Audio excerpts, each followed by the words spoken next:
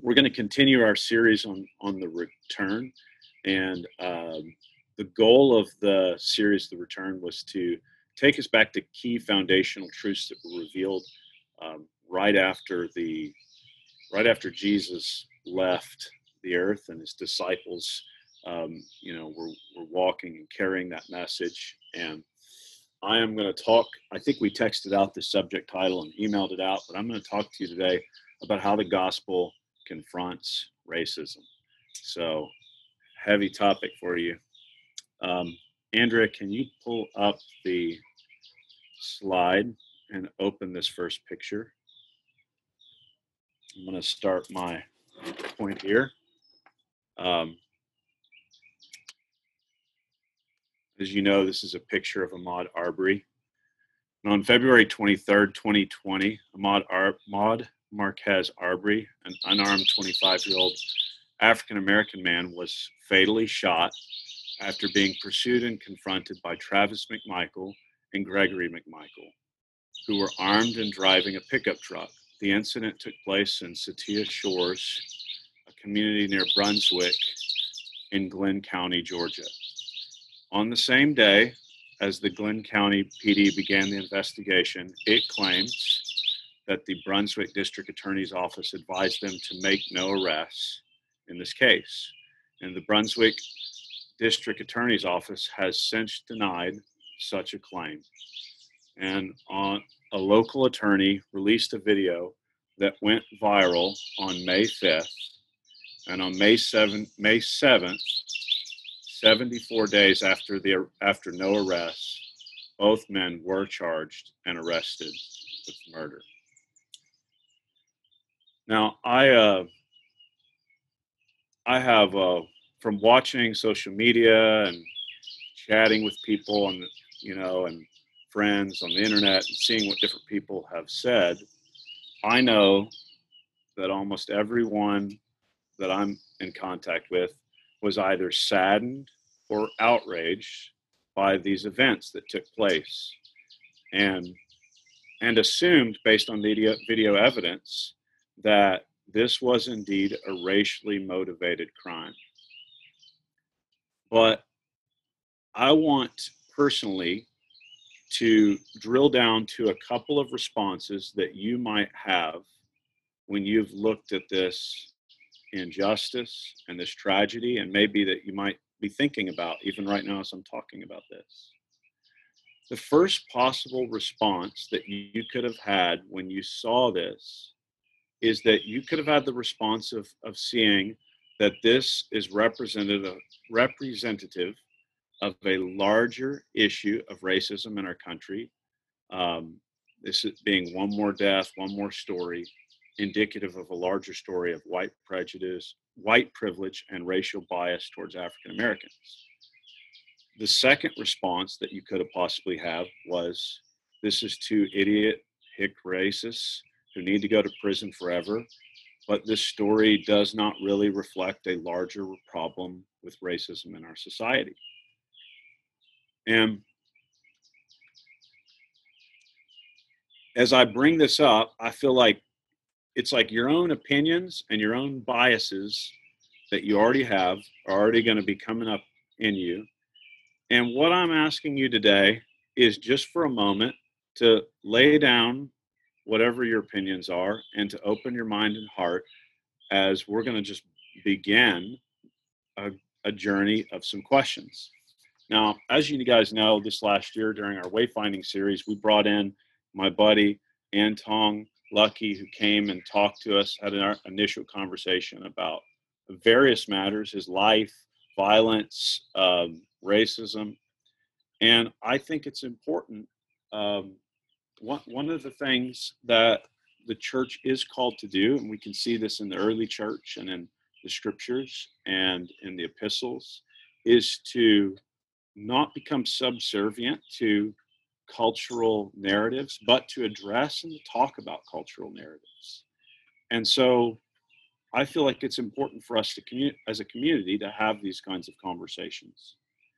And I want to start by making 2 points today in my talk. And I want to give this caveat because I cannot do justice in a week, these 2 points. I mean, it would take me a long time to really give enough thought and presentation and conversation around the 2 points that I want to make.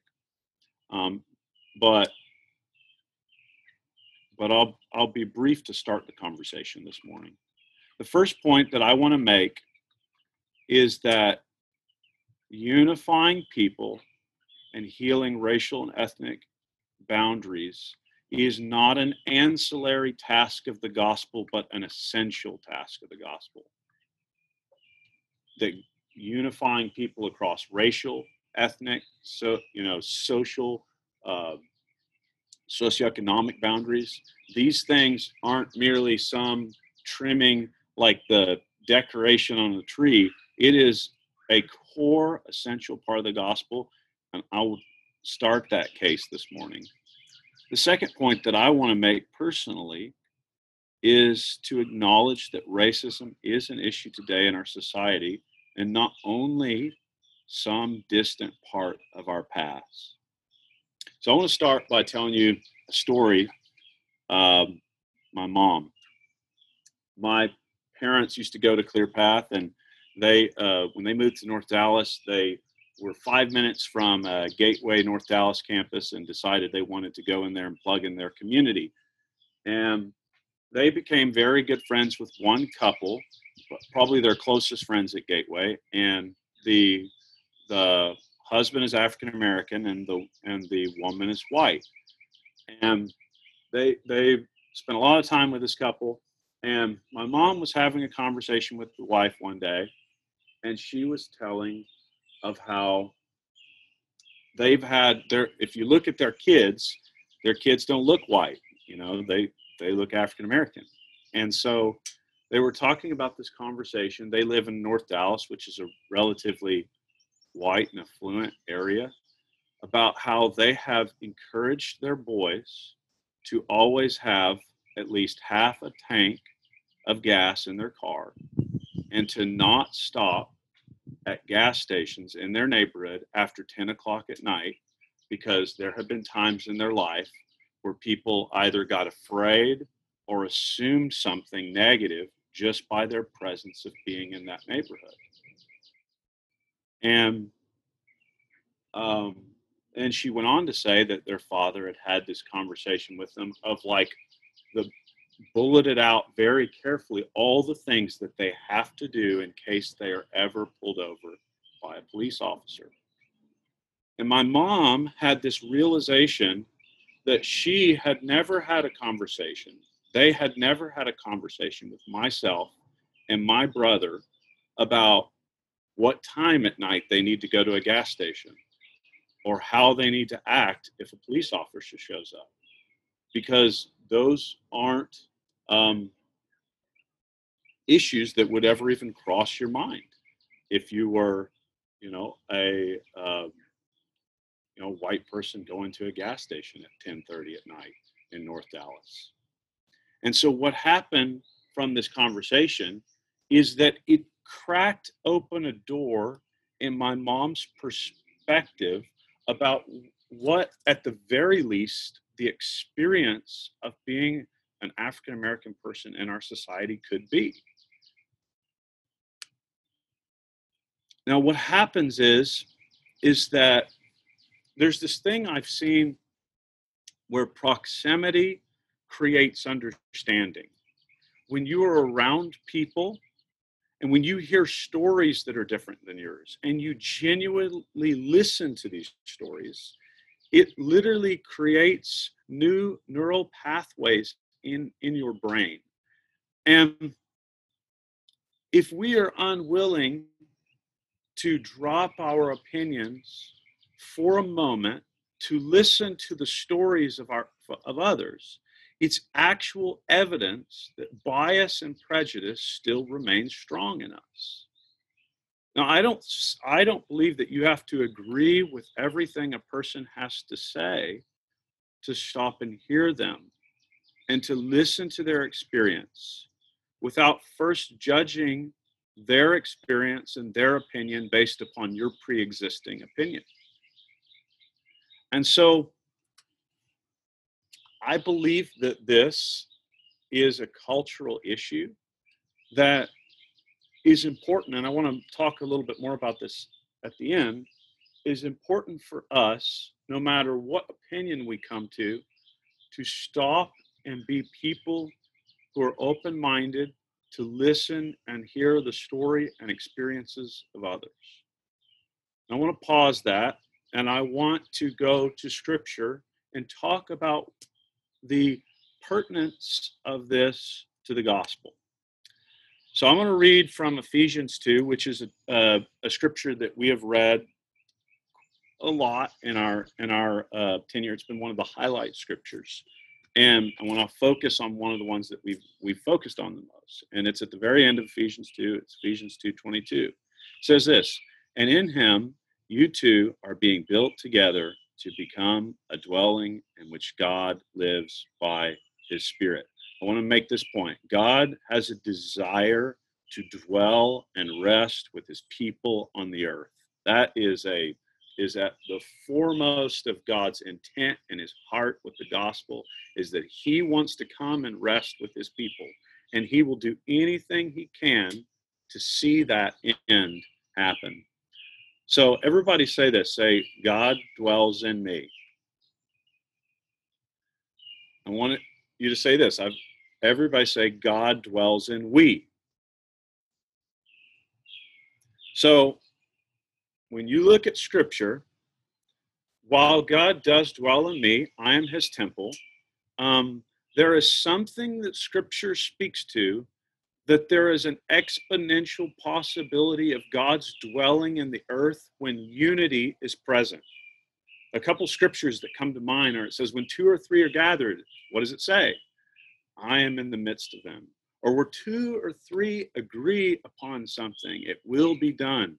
There is an emphasis in Scripture that unity, the environment of unity, creates an atmosphere for God's dwelling to be felt and God's dwelling to be experienced in material ways. And so unity is of one of the most essential values of the totality of God's kingdom and his perspective with the gospel, that his people, that his children are in unity with each other and they're in unity with him. And so I want to read to you this Ephesians 2 passage and talk about this for a moment. In Ephesians 2, 11 through 22, it says this, therefore, remember that formerly you who are Gentiles by birth and called uncircumcised by those who call themselves the circumcision, which is done in the body by human hands. Remember that at that time you were separate from Christ, excluded from citizenship in Israel, and foreigners to the covenants of the promise, without hope and without God in the world. But now in Christ Jesus, you once who were far away have been brought near by the blood of Christ. For he himself is our peace, who has made these two groups one, and by destroying the barrier, the dividing wall of hostility, by setting aside in his flesh the law with its commands and regulations, his purpose was to create in himself one new humanity out of the two, thus making peace. And in one body to reconcile both of them to God through the cross, by which he put to death their hostility. He came and preached peace to you who were far away, and peace to you those who were near. And through him we both have access to the Father by one Spirit. Consequently, you are no longer foreigners and strangers, but fellow citizens with God's people, and also members of his household, built on the foundation of the apostles and the prophets, with Christ Jesus himself as the cornerstone. In him, the whole building is joined together and rises to become a holy temple in the Lord. And in him, you too are being built together to become a dwelling in which God lives by his Spirit. So here are the words that describe this unifying of the other peoples of the world into Israel as a nation. It says, no longer separate, destroying the dividing wall of hostility, one new humanity. All this language used to define what the dwelling of God on earth would look like. Now, I want to back up and give some context on this verse with Israel's story. So, Abraham, Israel's entire story, always we can look back and starts with Abraham. Of course, we have the chapters in Genesis, first 10 chapters in Genesis that talk about the, ancient archaic stuff, but the Israel story starts with Abraham. And Abraham is this guy, he calls on the name of the Lord, and God comes and makes covenant with this man, Abraham. His actual name was Abram, and God changed his name. But this is the man that God initially made covenant with. And what did he tell him? He said that you are going to become a nation through your offspring. You all know the story. He had Isaac with Sarah in his old age, and God used this offspring to make a mighty and great nation. So then Israel comes about, and this nation grows. It grows from Abraham, Isaac, and Jacob to the 12 sons of Jacob, to the 12 tribes of Israel, to millions of people who come out of Egypt and go wander around in the wilderness, and they move into the promised land and eventually establish these kingdoms, and then they go into exile and they return, and then ultimately the end is this nation is built, and then you have Jesus. So through Israel comes Jesus, and Jesus becomes the sacrifice by which hostility is thrown down, and by his blood all the nations are brought into this covenant. Now I want you to see that Israel did not understand the fullness of the covenant that they were carrying. And this is really clear because there's so much of Jesus saying that they missed it. The covenant of Abraham wasn't just to be a blessing, for God to be a blessing to Israel. The covenant with Abraham was that he would be a blessing, and that his people would be a blessing, and that through them all the nations of the earth would be blessed. And so when you get to Israel's story, when Jesus has come, they are an oppressed people inside an oppressive kingdom, losing their culture and their identity. The reason that the New Testament is written in Greek and Aramaic is because the little Hebrew boys and girls had stopped speaking Hebrew as the primary language in their home.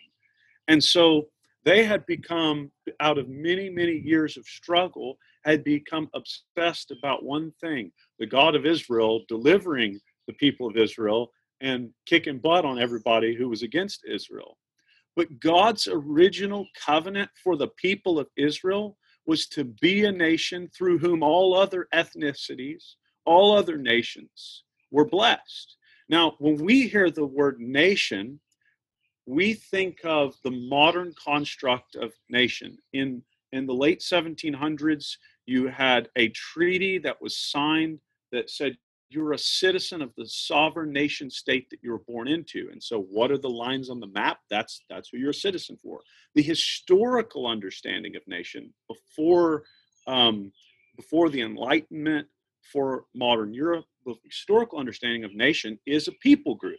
That's why the Hebrews, it wasn't, they were the Hebrew people, whether they were in Egypt or Babylon or Israel. It did not matter where they were. The point was not the geographical boundary that they found themselves. It was that they are a people group. And so the historical understanding of nation isn't a set of geographical boundaries, but an ethos and a language and a shared culture and value. And so, but they misunderstood. They were ready for somebody to come and kick some butt on their behalf. But the covenant that God had given them was so that all the nations would be blessed through this nation. Now, Israel's bias and their prejudice is very evident when you read Scripture. Look at Acts 10. Peter, who has already preached the gospel at Pentecost, God comes down to him in a vision and he shows him unclean things and he tells him to get up and eat. And he's like, I don't do that. I do Jewish stuff. And, he ends up having this man taken to the house of Cornelius and they get the Holy Spirit. And he goes, oh my goodness, I now realize that the gospel's not just for the Hebrews, it's for the Gentiles. It's for all you other people that I thought so less of. Like, even after he had walked with Jesus, he had preached the gospel, he did not understand that this wasn't just for his race, his people, his nation, his ethnicity, and that at the very thrust of this gospel was God grafting in these other nations, these other people groups, these other ethnicities into the fold.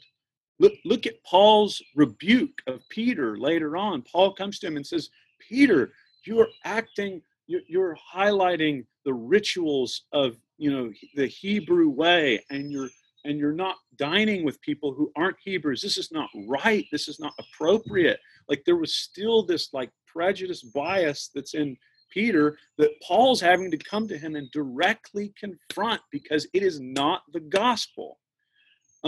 We see it in Jesus in his parable of the Good Samaritan.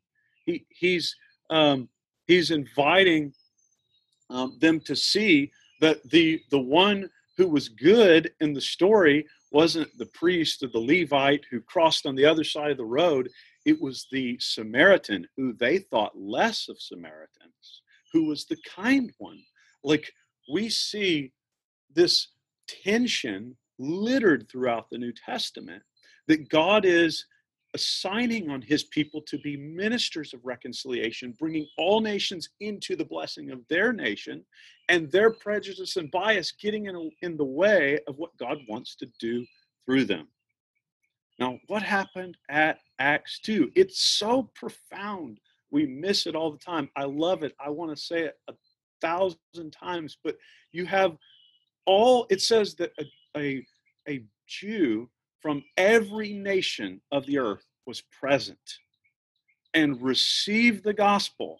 And what happened is they would all go back to their homes and they would distribute this to the whole world, because God's goal is not one people group, one geography. It's all people groups. It's all nations. And he's grafting all people, and he's destroying the dividing line of hostility.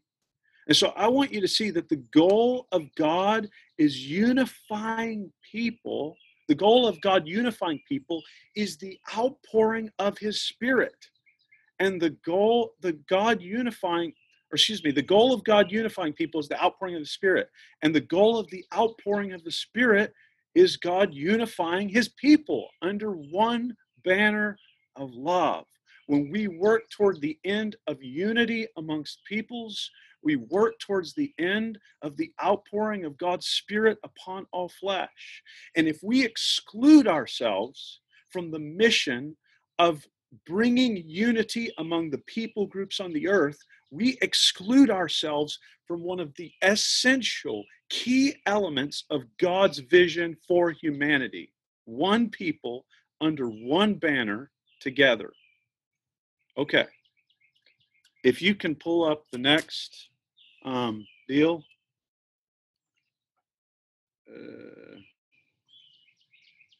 Here we go. I have told this story so many times I can't count, and I'll keep telling the story. I think one of the things that we don't do well enough in our modern times is tell the stories of the past and retell them and retell them and retell them. The Hebrew people understood where they came from because they retold their stories. I want you to understand where you came from as a part of this church. I don't know that I would call us Pentecostal or charismatic or put those, but we are a part of the Pentecostal charismatic heritage. That's where most of our, especially the leaders, the roots come out of. Now, this man on the screen, his name is William Seymour. Now, in 1901 in Topeka, Kansas, there was a man named Charles Parham who started teaching and in a new way about the gifts of the Spirit and believing in this thing he called the baptism of the Holy Spirit. And when he prayed for the baptism of the Holy Spirit, I've talked about this recently, a whole bunch of people got filled. Now, in later years, there were a lot of people that were really they were really intrigued and excited about this supernatural stuff that was going on, this Holy Spirit stuff that was going on. One of those people was this man named William Seymour. Now, where Charles Parham was teaching was a school that would not allow black, any women or men to be there learning. And so William Seymour sat at the window edge of the classroom to listen to this man teaching about the Holy Spirit because he was so hungry for what God had for him. And I just like, this is an African American man who's the son of a slave who is willing, because he's so hungry for what God has, to sit at the edge of a school listening in that won't even allow him in the room. I want us to process that. Now, if you go to the next slide, that's okay.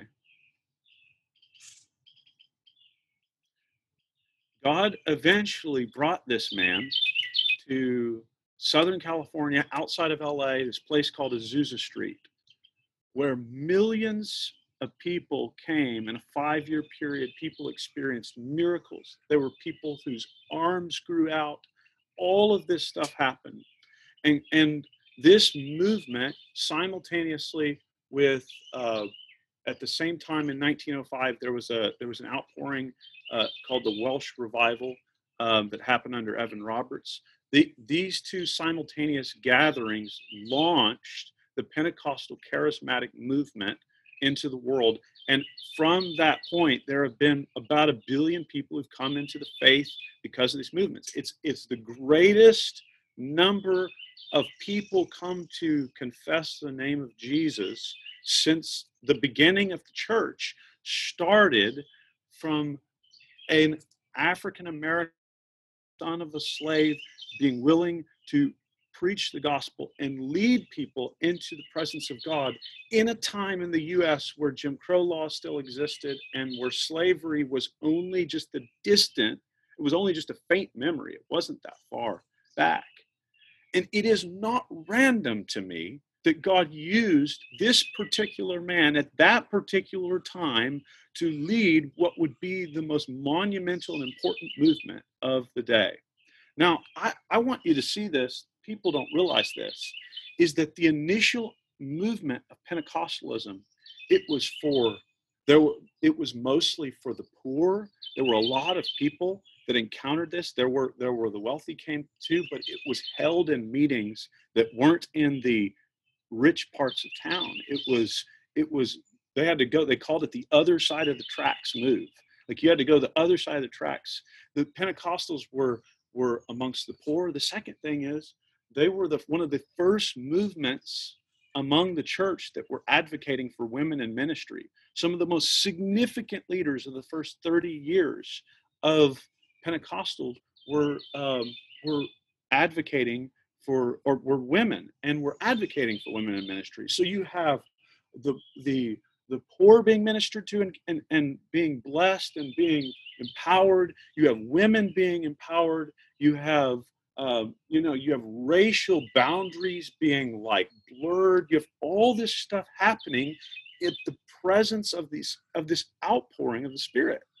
It's like we can sometimes forget because our frame of reference is only we kind of see the archaicness of Pentecostalism now, and we think of it as something far different than what it was. When it came onto the scene, it was criticized. It was radical. It was like women are preaching. You have different ethnicities meeting together. You have all of this stuff. You have crazy miracles. Like it was totally radical when it came onto the scene, and it's that which has caused so many people to come and know Jesus. We need to remember what God has done and how he has done it. And one of the most key fundamental ways that he did that this happen is that the wealthy, the poor, the black, the white, the women, the men came together in one place. And that's exactly what Acts 2 describes. Joel prophesies, it was coming a day where your men and your women, where you're young and you're old, where there will be no divide. That is what Pentecostalism is. That is what the movement of that even starts at Acts 2 is, something that destroys every boundary and brings all people on an equal playing field in the Spirit of God, so that all the nations can know who he is. That's how God wants to solve the problem of racism, is that he wants to bring people unified by his Spirit. And my concern is right now is that the church, especially those that we would be the white church, the white leaders, are not as active and as vocal as we could be about bringing a greater unity and a greater awareness to issues that exist today. Now, what we can do on the flip side is that we can get the problem right and miss God's antidote.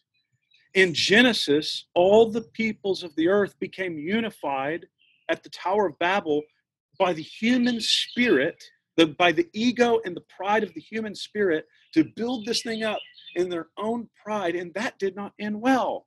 Like, we will not be able to solve this problem through the human spirit. Although it will appear as though that's a good route, that it is not the kind of thing that will solve the problem that we have. Like, I believe that as those who are Jesus believing, Jesus following, spirit filled people, we are those who are called to invite the Holy Spirit to come in a way that would unify people, that would bring people together. And I believe that he is wanting to heal the racial barriers that exist and persist even today. Now, I want to tell you of one dream I had and one vision I had, and tell you some prayers that emerged out of those. Some years ago, I had this vision. I can't remember what time of the day, but it was a very clear vision. It was very short. I was, where was I? I don't know. That's not the point. In my vision, our church was in some sort of new building. I don't know what it was. This is not about building. We're not about to talk about a building. That's not the point. But we were in some new space, and at the very center of the space, like right when you walked in, was this Andy Warhol style painting of Dr. King, Dr. Martin Luther King Jr. And when I had that vision, I felt like God spoke to me and said, one of the things that will be a future value and essential part of Path is that this will be a place of diversity and unity among people of different races and backgrounds. Second dream I had is that, and this one I've just not been able to shake. I was in North Park Mall in this dream, and I was at the super expensive part. I was at the part where it's like Versace and Armani and all the stores that are like, you pay $10,000 for a pair of shoes, whatever it is. And Mother Teresa was like on display. She was like up on a stage and greeting people in this place. And I woke up from that dream, and I immediately just knew that what God was speaking to me is he's saying, Jordan, I'm going to use you to bring the wealthy, bring those who have to those that have not so that they can help them, but so they can actually encounter Jesus in those who are oppressed, who are hurting, who are broken. If you don't know Mother Teresa, she stood for those who were oppressed, who were hurting, who were broken, who did not have a voice. And I felt like God saying, like, no, I'm going to bring those who have to those who are oppressed, and they're actually going to encounter Jesus in that place. And so what emerged out of this vision and this dream that I had is that I've been praying for some number of years that God would make our church a place of greater diversity and greater unity. And quite frankly, like, I'm not satisfied with where we are at in that regard. Now, I don't know how to like manufacture that. I don't know how to make that happen. I don't want to manufacture that. Well, I do believe that that is core to our calling as a church and to the gospel, that we want to be ministers of reconciliation, demonstrating what it looks like to be angry at injustice, to heal hostility, and to bring people together. The way that God can use the church to demonstrate is, it's not that we have to be the people telling everybody else what to think or what to believe or what opinion to have. It's exactly how he worked at Azusa Street. It's that there can be such a unity and value and love present in our community that it shines brighter than any other division or any other brokenness beyond this place. And I believe, I don't know, have any answers of this is how we get there, but I believe that God wants to impregnate some people with the prophetic idea that God wants to bring a greater healing among people groups today in this time in our life. And I want to put that out there. And so here's what I'm going to finish with, is that what am I asking you to do? What can you do? Because, that was a big question, even when we had the last conversation with Anton, is what do you practically do? So here, I'm going to tell you something very simple that you can do to, first of all, pray with us. Pray that our community can be a place of expressed unity and healing for people, and that people won't get friends with those who look like them or act like them or have the same kind of money to drive the whatever. Like, that we will be a type of people unified by the fellowship of the Spirit. That's what Ephesians 2 describes. People that it doesn't matter whether you're slave or free or black or white or Jew or Gentile. It's that we are unified by the presence of God, not by the common interest. The first thing I'm asking you to pray, maybe we'll throw it on the daily prayer, is that I'm asking you to pray with us that God would make us a place of unity and diversity. The second thing is very simple. If you're in the boat of a person who is like, I don't know what I think about all this, here's what I want to ask you to do, is start by sitting down with somebody that you know and trust and asking them what their experience is particular to this issue.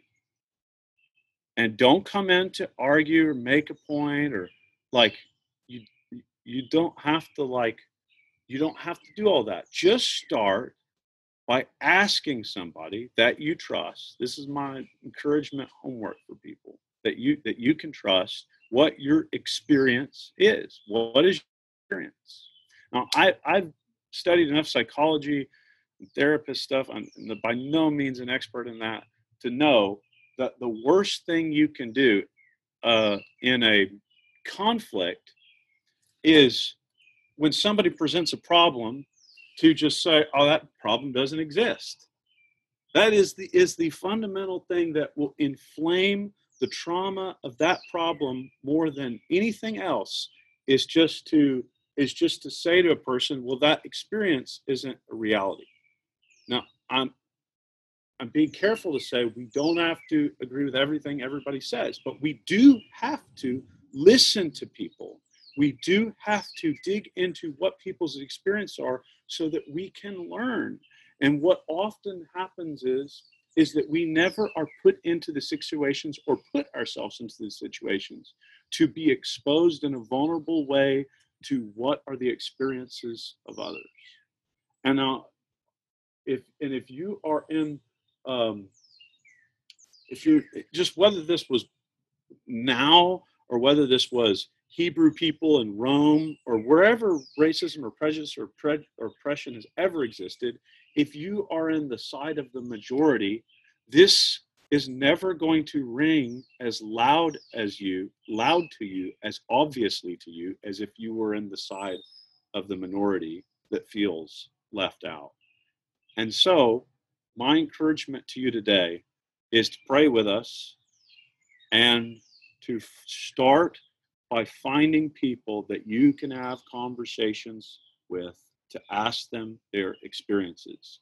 And if you don't believe that racism is a big issue in America, your goal right now is just to ask questions. Your goal is not to become this champion of racial issues. I'm asking you to do that. I'm asking you to get understanding that's different than the understanding of your own. So I'm going to finish with praying, and Ryan's going to lead us in communion. God, I thank you for this time. I pray that you would provoke us to see what is true, that you would provoke us beyond our own opinions. You would provoke us beyond what we know, what we understand, what we comprehend, and you would take us deeper into the experience of you and deeper into the experience of others. I thank you, God, that you are an advocate for those who feel on the outside. Thank you that your justice always stands with those. And we pray your peace and your blessing and your understanding and a spirit of wisdom and revelation to rest on every person as we go. We bless you in Jesus' name. Everybody said, amen. Hey, I want to jump in and say one thing real quick. Sorry, Ryan, before you take us into communion. For one thing, Jordan, I thought that today was an awesome word. And really like spot on for where we're living right now. But I want to say, like, even more specifically about that and the way that you highlighted the scripture, like, it's always amazing to me how we can take a scripture and we can take an important point from it and make it like the main point, but somehow miss the main point. Like, when we study, like, a lot of us grew up in Pentecostal church, and how many times did we talk about speaking in tongues or like the outpouring of the Spirit? And we make this huge deal out of it. And we skipped the point of the outpouring of we skipped the point of tongues in the first place. What was the original point of the tongues that day? It was so that the gospel would go into all people groups and unite all people groups. And like, that was actually the original point of it. But somehow we missed the main point, and then we like build a denomination around let's speak in tongues, instead of building a denomination around let's unify all the people groups around God's kingdom. And so I just want to just let everyone think about that, and maybe where else you're doing that in scripture as well. Something I was thinking about too was just the Last Supper, and we're about to do communion, so hopefully you have something near or at hand, or you can run and get something. Maybe you already did while you were waiting to figure out what was happening with me. But at the same time, on the same night that Jesus gave us what we're about to do, the Eucharist, he washed his disciples' feet, and he did that. He could have chosen the last night that he was walking with his disciples to do some kind of power play, to show them, like, when things get tough, remember how big and bad I am. And what he did was the opposite. He took the last night as an opportunity to show them that if you have any power, use it to serve. Use it to serve each other. Use it to serve the least. And I just think, like, that's such a, like, I can remember just thinking about the last words that my dad was able to say to me before he passed away. And so, like, there's so many things that Jesus said before he went to the cross that you could say were his last words. But I just think, like, that was such a powerful last act. And so, so as we do this, just be reminded of that invitation, that whatever power you have been given, that it's time to use that. Or, just ask. I like what you said, Jordan, that this isn't something that we just jump into the human spirit and what can we do? What can we accomplish? It's an invitation. Can you shut the door there? It's an invitation to just ask the Lord, like, what do you want me to do with what I've been given? What can I do with the little I have or the much I have? And I love the idea of just sitting down with someone and listening to their stories. So with that in mind, let's pray. Father, we thank you so much for the work of the gospel, the work of the cross, that it's at work in us. Thank you for this table that you have set before us. Thank you for the bread, which represents your body broken for us.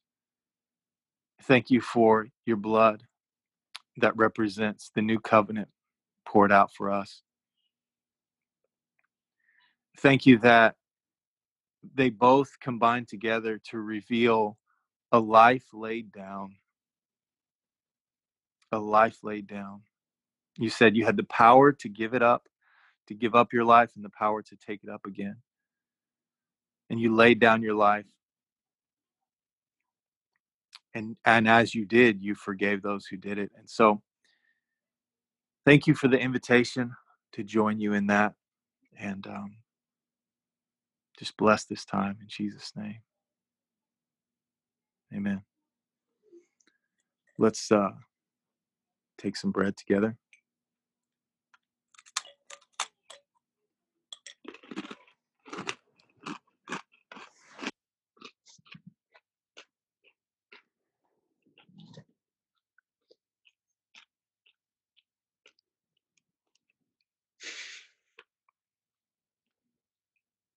And drink together.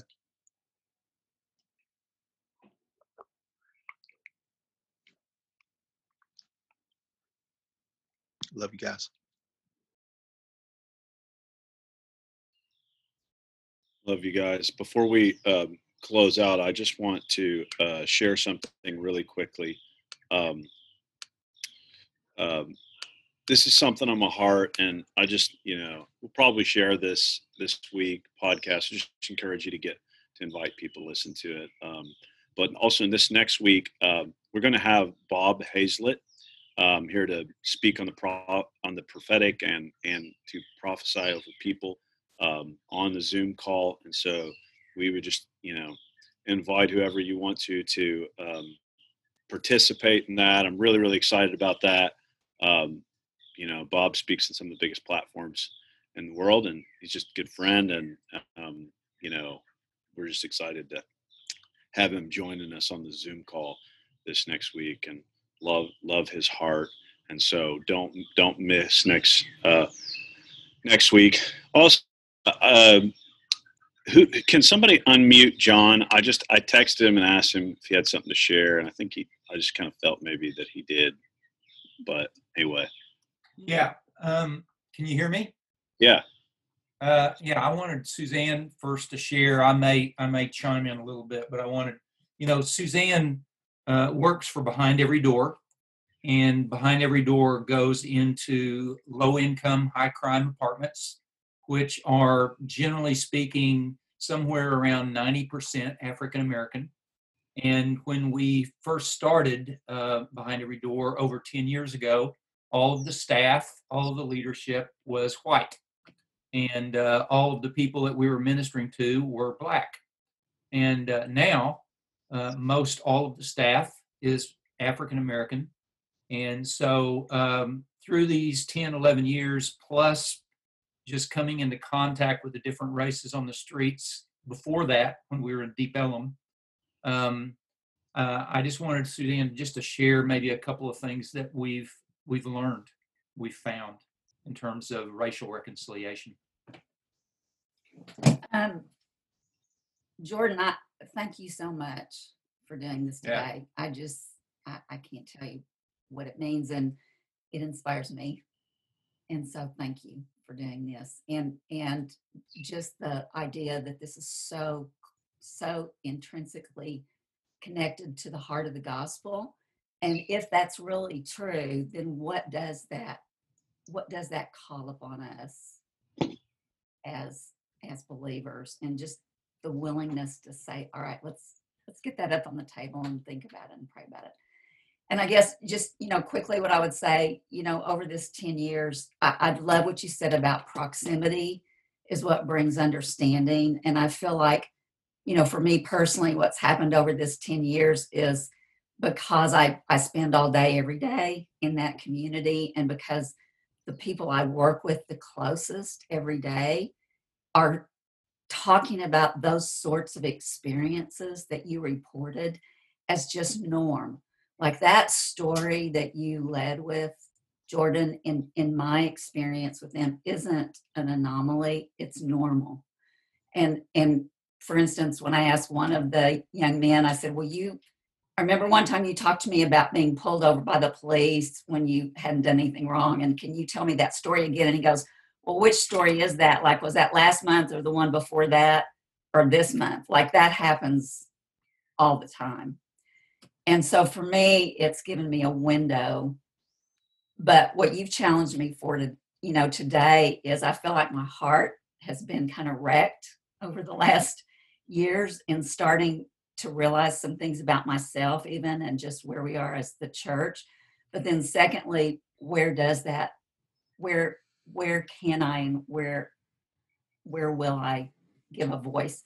And I think just to kind of summarize that, here's the two things I'm thinking about for me personally in my heart is there's explicit racism and there's implicit racism. And implicit racism are the things that probably most of us may have in our hearts that we don't even really realize it. So that's one thing. And then the second thing, and here's the question is, does a fish know it's wet? Now, I would propose to you that it does not know it's wet because it's always been wet and it's life. And I feel like for me, I think white privilege is my water. That's what I've lived with all my life, and it's normal. And I don't know that I'm living with it. So to your point, all those things about I'm maybe don't have to think about my kids going to the gas station after 10. So that's just all. Just to say, I would just say yes, thank you so much, and for us to begin to look in our own hearts about maybe what's implicit and what are those places that I've lived in all my life in white privilege and I haven't even been aware of, and then just challenging us to be willing to speak. So thank you so much. I just quickly want to add, I grew up, Suzanne and I grew up in the 50s and 60s when there was segregation in the nation. And, again, for me growing up, that was just the way things were. I mean, that was just the norm. That was just, as you started out, Jordan, that was the culture that we lived in. And actually, I don't think that was challenged in my own mind until probably 25 years ago.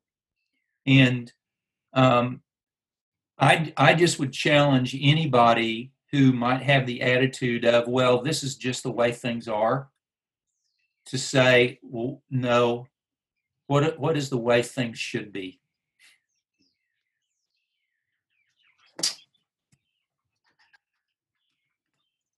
I think we just rest on that question of what are the way things should be. Before we do the announcements, let's just pause for a moment and just wait.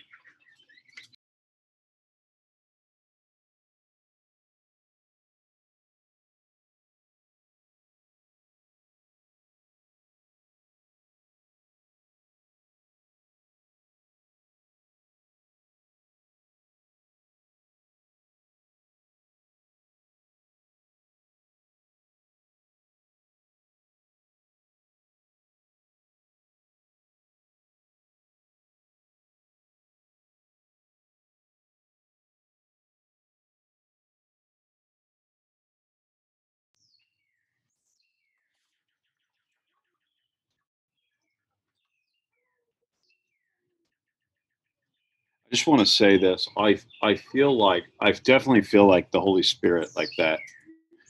I felt this last 2 weeks in house church too, and I felt this in prayer increasingly recently. It's like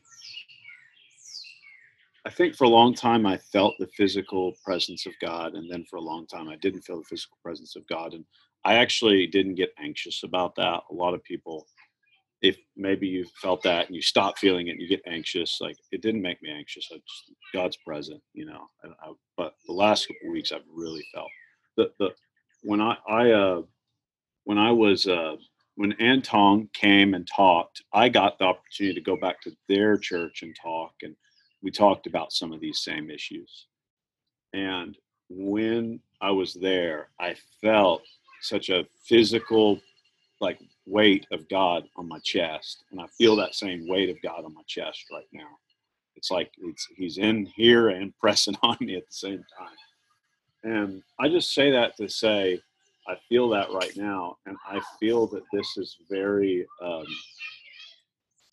I feel that it's very pressing on God's heart.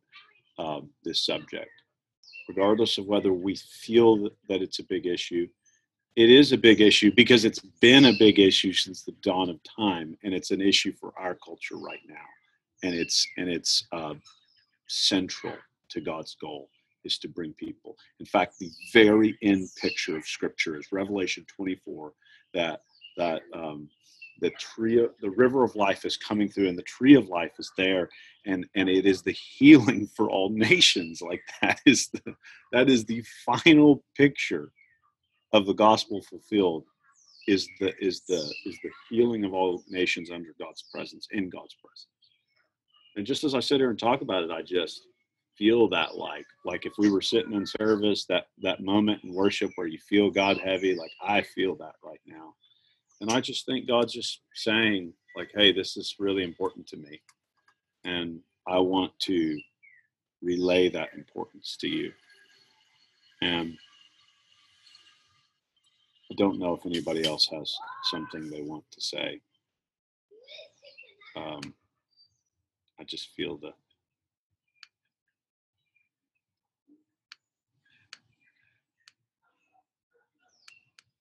Ryan wants to say something. George.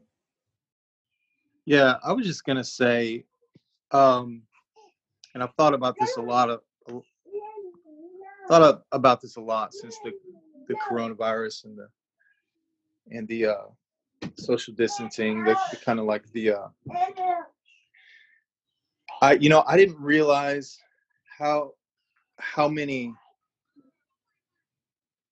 implicit. Suzanne talked about implicit racism, and how many. I didn't realize the lens I was living in until I got out of my context. When we moved to Thailand, for some reason things just started to be more aware to me. The way that I thought and felt about things, the way that I perceived the world should be or was or even could be. A lot of these things just I became aware of for the first time. And so I think we all have this gift right now of being out of our context. And and we can use this moment to have conversations with the Lord, with each other, with new friends, where we listen to new perspectives.